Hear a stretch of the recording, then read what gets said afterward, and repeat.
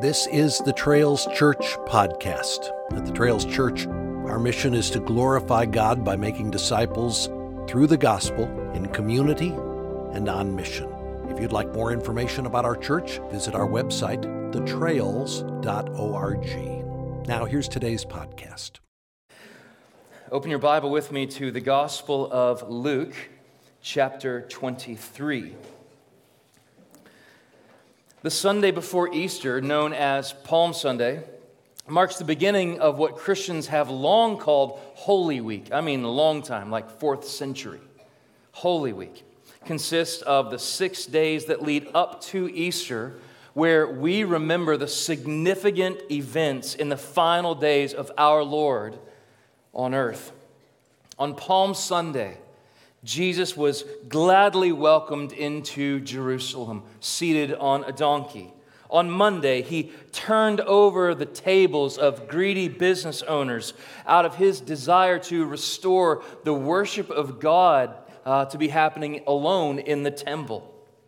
On Tuesday, he walked with his friends to the Mount of Olives and told of the day of his return. On Wednesday, we have no idea what happened on Wednesday. But while Judas was quietly planning his betrayal, Jesus was patiently waiting for the events that would soon begin. On Thursday, the Lord gathered his disciples in the upper room where he washed their feet as an expression of humility and service.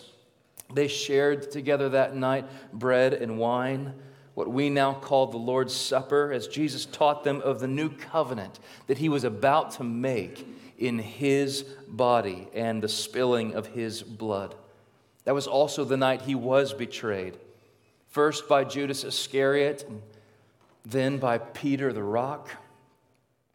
Friday held the final hours of our Savior's life as he was falsely accused, tried, condemned, mocked, beaten, and eventually sentenced to suffer crucifixion. The path that led to Jerusalem was a one-way road.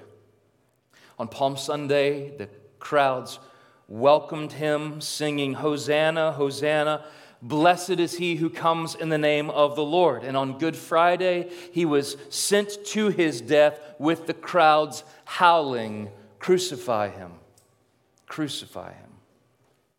So as we mark the beginning of Holy Week today, we will turn the page of the calendar to the events that transpired on Good Friday. Okay, these final hours are filled with vivid scenes that are forever fixed in our memory. Jesus standing before Pilate like a lamb led to the slaughter. The militant guards ruthlessly beating our Savior within inches of murder. Jesus draped with a purple robe while a crown of thorns is pressed onto his brow as an act of mockery.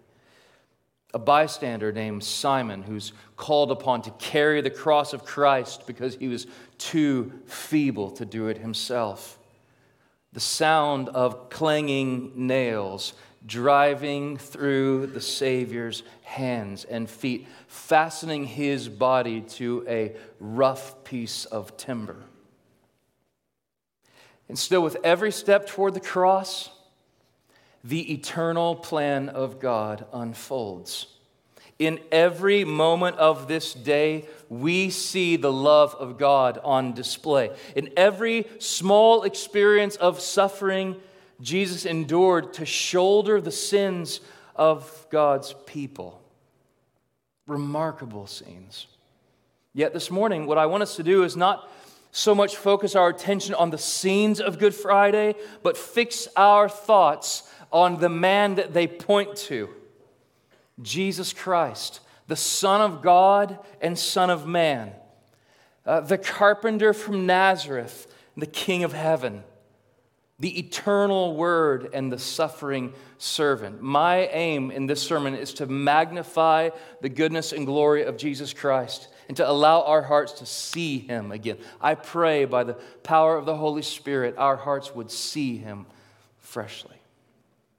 In Luke 23, 32 through 43, we behold the beauty of the final scene of Christ's life on earth as he is lifted up on a cross. The King of Kings hangs between two other crosses that hold common criminals, while at the same time religious leaders gather below to mock and scoff him. With every verse that passes, Luke upholds Jesus as the fulfillment of God's promises from the Old Testament, while at the same time demonstrates the heart of Christ to save sinners. Even in the final moments before his death, Jesus grabs one more person to take with him to the paradise of eternal life. So I've entitled our sermon, "The Man on the Middle Cross," because I want us to think together of the importance of the one who died between thieves during that Holy Week so many years ago, and what his death means to us today. There are two truths that shape our outline. The man on the middle cross is first the promised one of old, which we'll see in verses 32 to 38. And second, he is the saving Son of God, verses 39 to 42.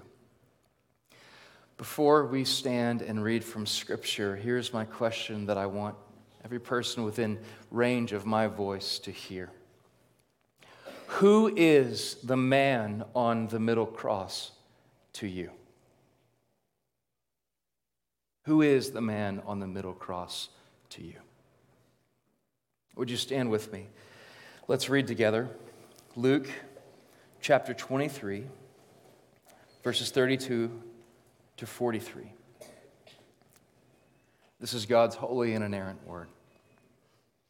Two others who were criminals were led away to be put to death with him. And when they came to the place that is called the Skull, there they crucified him and the criminals, one on his right and one on his left. And Jesus said, "Father, forgive them, for they know not what they do." And they cast lots to divide his garments, and the people stood by watching. But the rulers scoffed at him, saying, "He saved others. Let him save himself, if he is the Christ of God, his chosen one." The soldiers also mocked him, coming up and offering him sour wine, and saying, "If you are the King of the Jews, save yourself." There was also an inscription over him, "This is the King of the Jews." One of the criminals who were hanged railed against him, saying, "Are you not the Christ? Save yourself and us." But the other rebuked him, saying, "Do you not fear God, since you are under the same sentence of condemnation? And we indeed justly, for we are receiving the due reward of our deeds. But this man has done nothing wrong." And he said, "Jesus, remember me when you come into your kingdom." And he said to him, "Truly I say to you, today you will be with me in paradise." The grass withers and the flower fades, but the word of our God stands forever. Amen. Two truths. The first truth I want to place before us this morning is that the man on the middle cross is the promised one of old. Of all four gospel writers, the Gospels, if you're new to the Bible, is Matthew, Mark, Luke, and John. And out of those four, Matthew is the one who uses the most Old Testament quotations in his account of Christ. But Luke seems to borrow Matthew's pen here for a moment as he intentionally packs several Old Testament references into the small suitcase of this handful of verses. By using these passages, what he wants us to see and understand, and what he wants us to believe, is that Jesus is the promise kept of all of God's promises made. Jesus is the promise kept of all of God's promises made. Luke highlights that Jesus was led away with two criminals, verses 32 and 33. Jesus doesn't walk this lonely road to Calvary alone or with his beloved disciples either. The 11 are either scattered away or they're cowering in the distance. Instead, Jesus takes his final walk to the cross with two lawbreakers, just as the prophet Isaiah had said long before. Isaiah chapter 53 is one of the most heart-wrenching, graphic descriptions of the crucifixion of Christ. I would encourage you to read it this week. In chapter 53, verse 12, he prophesied that the Christ would pour out his soul to death and would be numbered with the transgressors. And here stands Jesus, the sinless one, numbered with the sinners, just like God's word said he would. The place where they were taken is known by many names. In Aramaic, it's called Golgotha. In Latin, it's known as Calvary, but here Luke simply calls it the place that is called the skull. The deathly image itself is a symbol of what would soon happen to our Lord as he was crucified. Crucified. The prophet Zechariah alluded to the piercing crucifixion of Jesus, of the Messiah, in his book. He wrote in Zechariah 12:10, "And I will pour out on the house of David and the inhabitants of Jerusalem a spirit of grace and pleas for mercy, so that when they look on me, on him who they have pierced, they shall mourn for him as one mourns for an only child, and weep bitterly over him as one weeps over a firstborn." Jesus himself had also prophesied his death by crucifixion, even right here in the Gospel of Luke. If you turn back and look at chapter 9, verse 22, there Jesus said, "The Son of Man must suffer many things and be rejected by the elders and the chief priests and scribes." These are the people standing at the foot of the cross right now. "And be killed. And then on the third day be raised." That's what Jesus says. And then the very next words that Luke records out of his mouth are this: "If anyone would come after me, let him deny himself and take up his" what? Cross. Jesus connects right there in Luke 9 the reality of his upcoming death with the language of the cross. None of the gospel writers fill in much detail about the act of the crucifixion. It seems none of them are too concerned with these gruesome details, but each of them record the scandal of the death of Jesus by crucifixion as was foretold.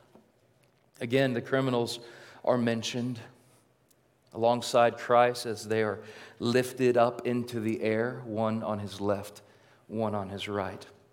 In verse 34, those below in the shadow of the Savior cast lots for Jesus' clothing. They gamble to see who gets what of what Jesus was wearing when it's all said and done. And even this small act is a clear reference to Psalm 22, verse 18, where the singer of Israel first wrote, "They divide my garments among them, and for my clothing they cast lots."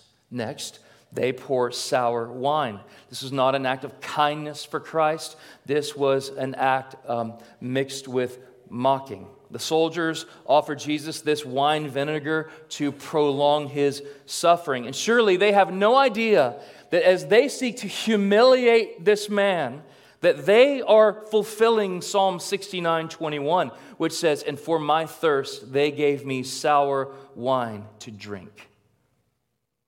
You see all of that? We've been in the Old Testament for a long time now. And here we are in the New Testament, and the same story told. In all of these things, the act of crucifixion, being counted with the criminals, and having his clothes gambled on, being offered sour wine, in every act foretold, every suffering ordained, all prove that Jesus was the promised one of old. Jesus is the promise kept of all God's promises made. There's the Old Testament. And look how he wants us to see Jesus. Luke wants us to understand the identity of the man on the middle cross. So what he does in this little scene is he reports all of these truths spoken by the enemies of Christ, and through their false accusations and mockery, he teaches us, his readers. That's what he's doing. Let's not miss these three titles that are used in this passage. They teach us of the identity of the man. First, Jesus is the Christ. This news was first heralded by angels outside of Bethlehem to a group of shepherds. For unto you is born this day in the city of David a Savior who is Christ the Lord. Christ. And now here in his final moments, Luke uses the same word. The word Christ is the Greek translation of the Hebrew word Messiah. This title pointed to the person who God would raise up from among his people to save them, to deliver them, and to bring them perfect peace. Jesus is the Christ. Jesus is also the Savior.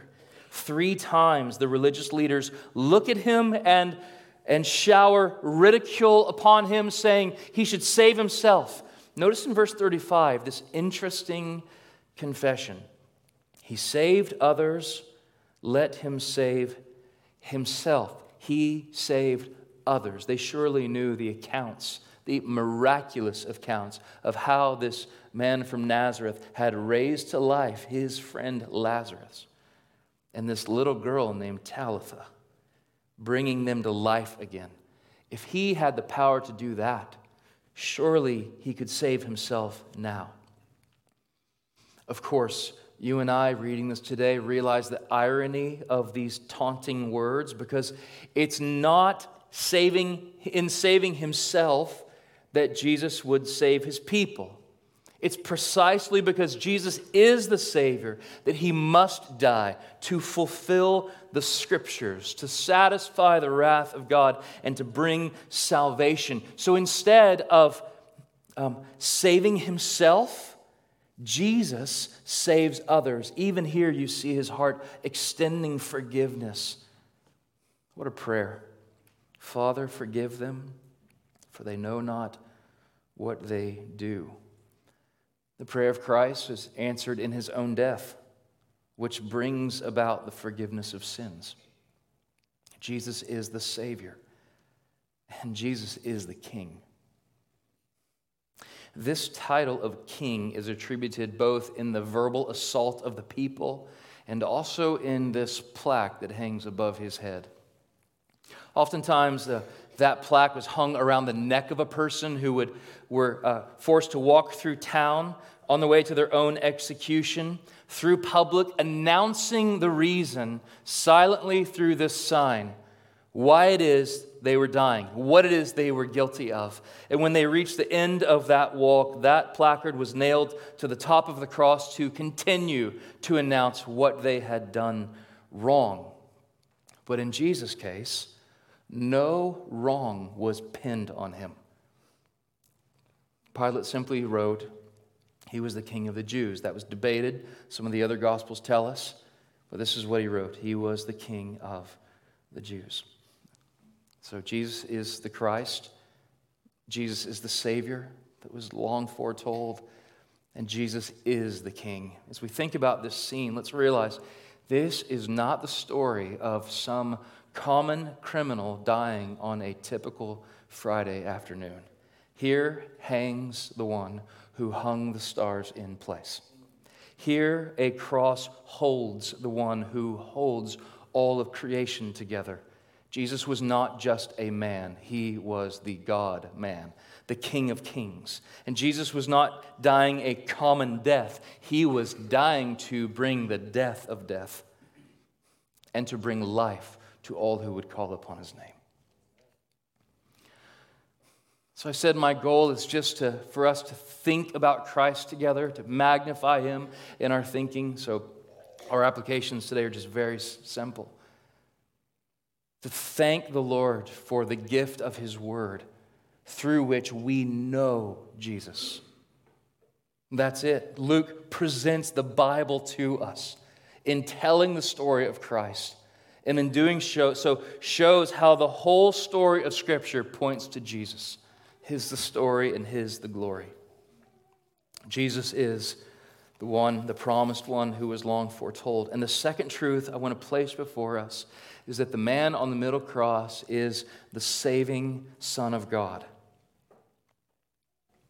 As Jesus hung between these two men, He finished the work He came to do. And this is just so amazing. Even in His final breath, took one more person home with Him. Perhaps the main theme of the Gospel of Luke is the word salvation.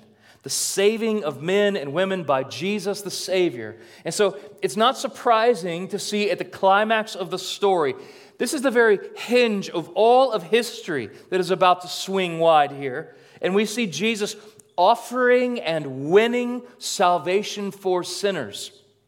The final moments of these two criminals' lives could not be more radically different. There were two criminals. The story of one is very short. The story of one is drawn out a bit. J.C. Ryle pointed out, the same man hung between them, the Savior of the world. Yet the gospel was hidden to one man and revealed to another. One man is brought to life while the other dies in his sins. One man hears the prayer of Christ to forgive, and he tunes it out, while the other man's ears are opened. One curses the Savior while the other calls on Him. So how is it that one man passed from death to life? How did that happen? There's only one answer. Jesus did it all. Jesus saved him. Remarkably. Let's look at how.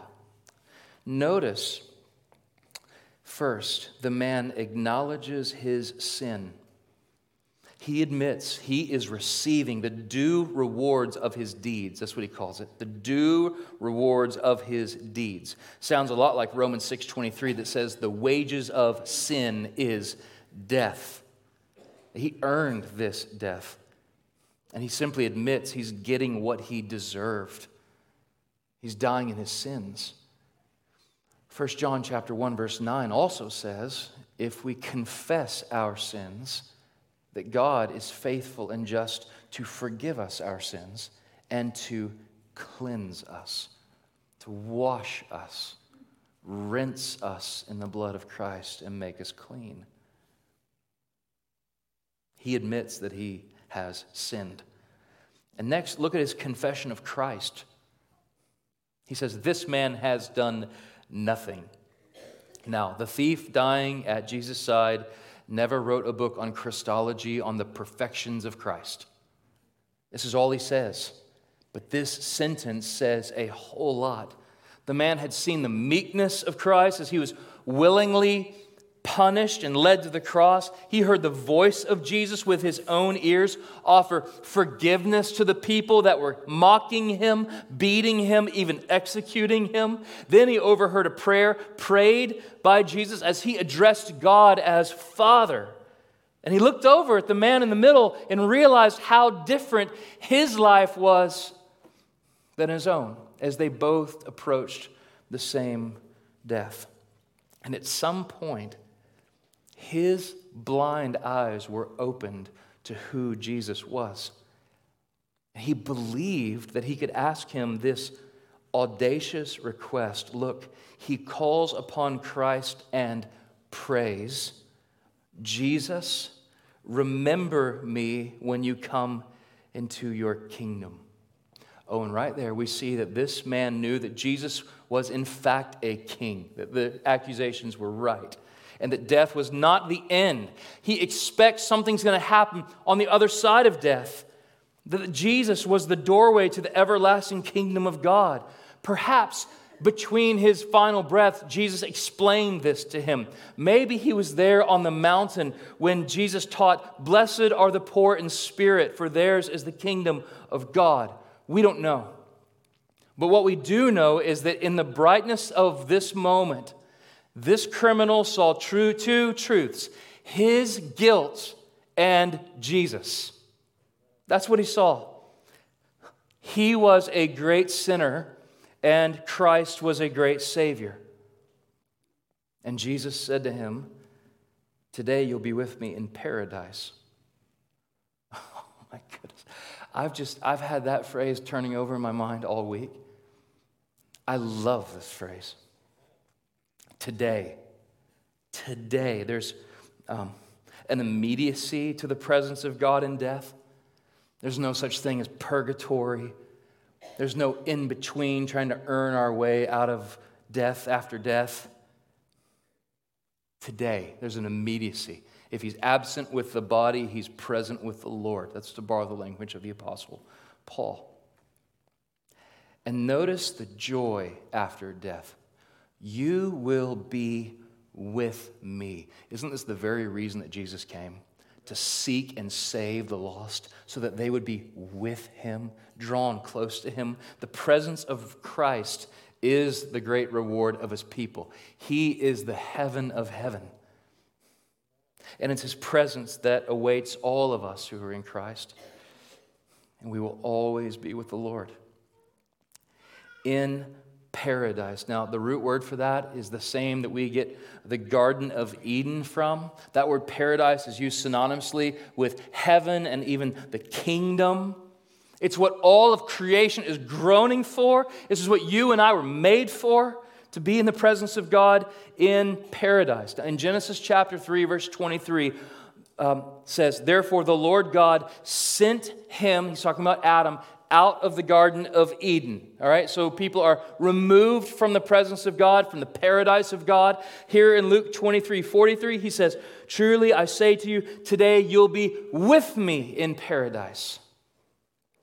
I read John Milton's Paradise Lost sometime, in the last month or so, and I've just had that thought of paradise in my thinking. Here I think what we find is that paradise lost through the sin of man, paradise won through the Son of Man. And Christ has done it all. How remarkable is this story? What a thought to hang our thinking on as we begin Holy Week together. Jesus' mercy toward this thief. Yet, the account of the thief on the cross, it's not about a thief who was good enough to become a follower of Christ. It's really not about the thief at all. It's about the goodness and salvation of Jesus. That's what we've got to see in this. Yes, how remarkable the mercy of Jesus to this man who did not deserve it. But isn't that the story of all of us? But here we see the saving power of Jesus. So Alistair Begg imagines meeting this man in heaven one day.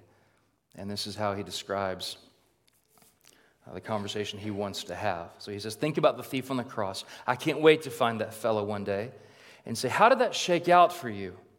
Because you were cussing the guy out with your friend. You've never been to a Bible study. You've never been baptized. You don't know a thing about church membership. And yet you made it. How did you make it? And that's what the angel must have said, What are you doing here? And the guy says, I don't know. What do you mean you don't know? I don't know. And the angel pauses, excuse me, let me get my supervisor. And so he goes and gets a supervisor and comes back. This is all made up. This is not how it really works, by the way. So just a few questions for you. First of all, are you clear on the doctrine of justification by faith? The guy says, never heard of it my whole life. What about the doctrine of Scripture? And the guy just looks at him. And then in frustration, the angel asks him, on what basis are you here? And this guy says, the man on the middle cross said I could come. And that's the only answer. The man on the middle cross said, I could come. So who is the man on the middle cross to you? It would do our hearts really well this week to thank the Lord for his mercy toward us and just unravel our best attempt to clothe for ourselves any kind of defense of our righteousness, and to just leave all of our works, both the good and the bad, behind, and stand before a holy God by faith alone, in Christ alone.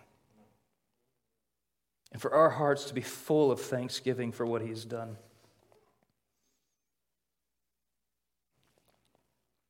For those of us who've been saved, let us remember it was not because of our rule following or the smallest good work, but by faith alone, in Christ alone, that we've been saved. The dying thief rejoiced to see the fountain in that day. And there may I, though vile as he, wash all my sins away. What a gift. Our salvation is what we have to be thankful for. And I've just got to make this gospel call to any of you who are outside of Christ. There were two men in this story. One that trusted in Christ by faith, and the other rejected him. And perhaps you've rejected Christ and turned from him. And every one of your sin is an attempt to make war with God. Or you feel like you can't come to him because of the things that you've done. Well, what did the thief who'd come to Christ, what had he done? Nothing to merit anything. But he came to Christ and was cleansed. And you can be too. The Bible says that if you believe in your heart that Jesus is Lord and confess with your mouth that God raised him from the dead, that you will be saved. Who is that talking to? Romans 10:13 says, all who call on the name of the Lord will be saved. Today, turn from your sin. Trust in Christ. Don't die and be separated from God forever in a real place called hell. Turn and repent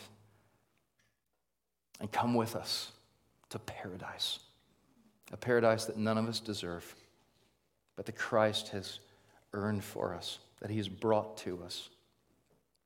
Well, even in the final moments before his death, Christ fulfills God's promises from the Old Testament, while at the same time it demonstrates his heart to save sinners. So let me encourage you through Holy Week just to turn over in your mind again and again the identity of this man on the middle cross and the importance of what his death means to you. These two things are absolutely clear and absolutely true. Jesus is the promised one of old, and Jesus is the saving Son of God. This is the man on the middle cross. Let's pray. Father, you've given us so much to be thankful for. Salvation so freely given cost us nothing, cost you everything.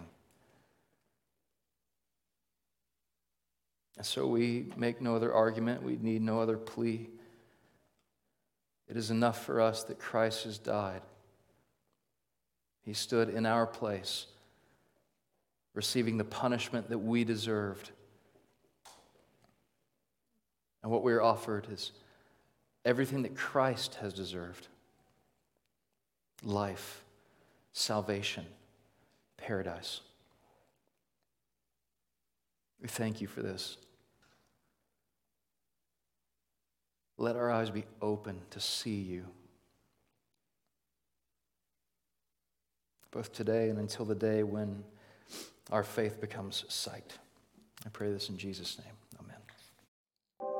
Thanks for listening to this podcast from The Trails Church. We hope you have been encouraged, equipped, and edified by time spent together in God's Word. And again, if you'd like to find out more about The Trails Church, visit our website, thetrails.org.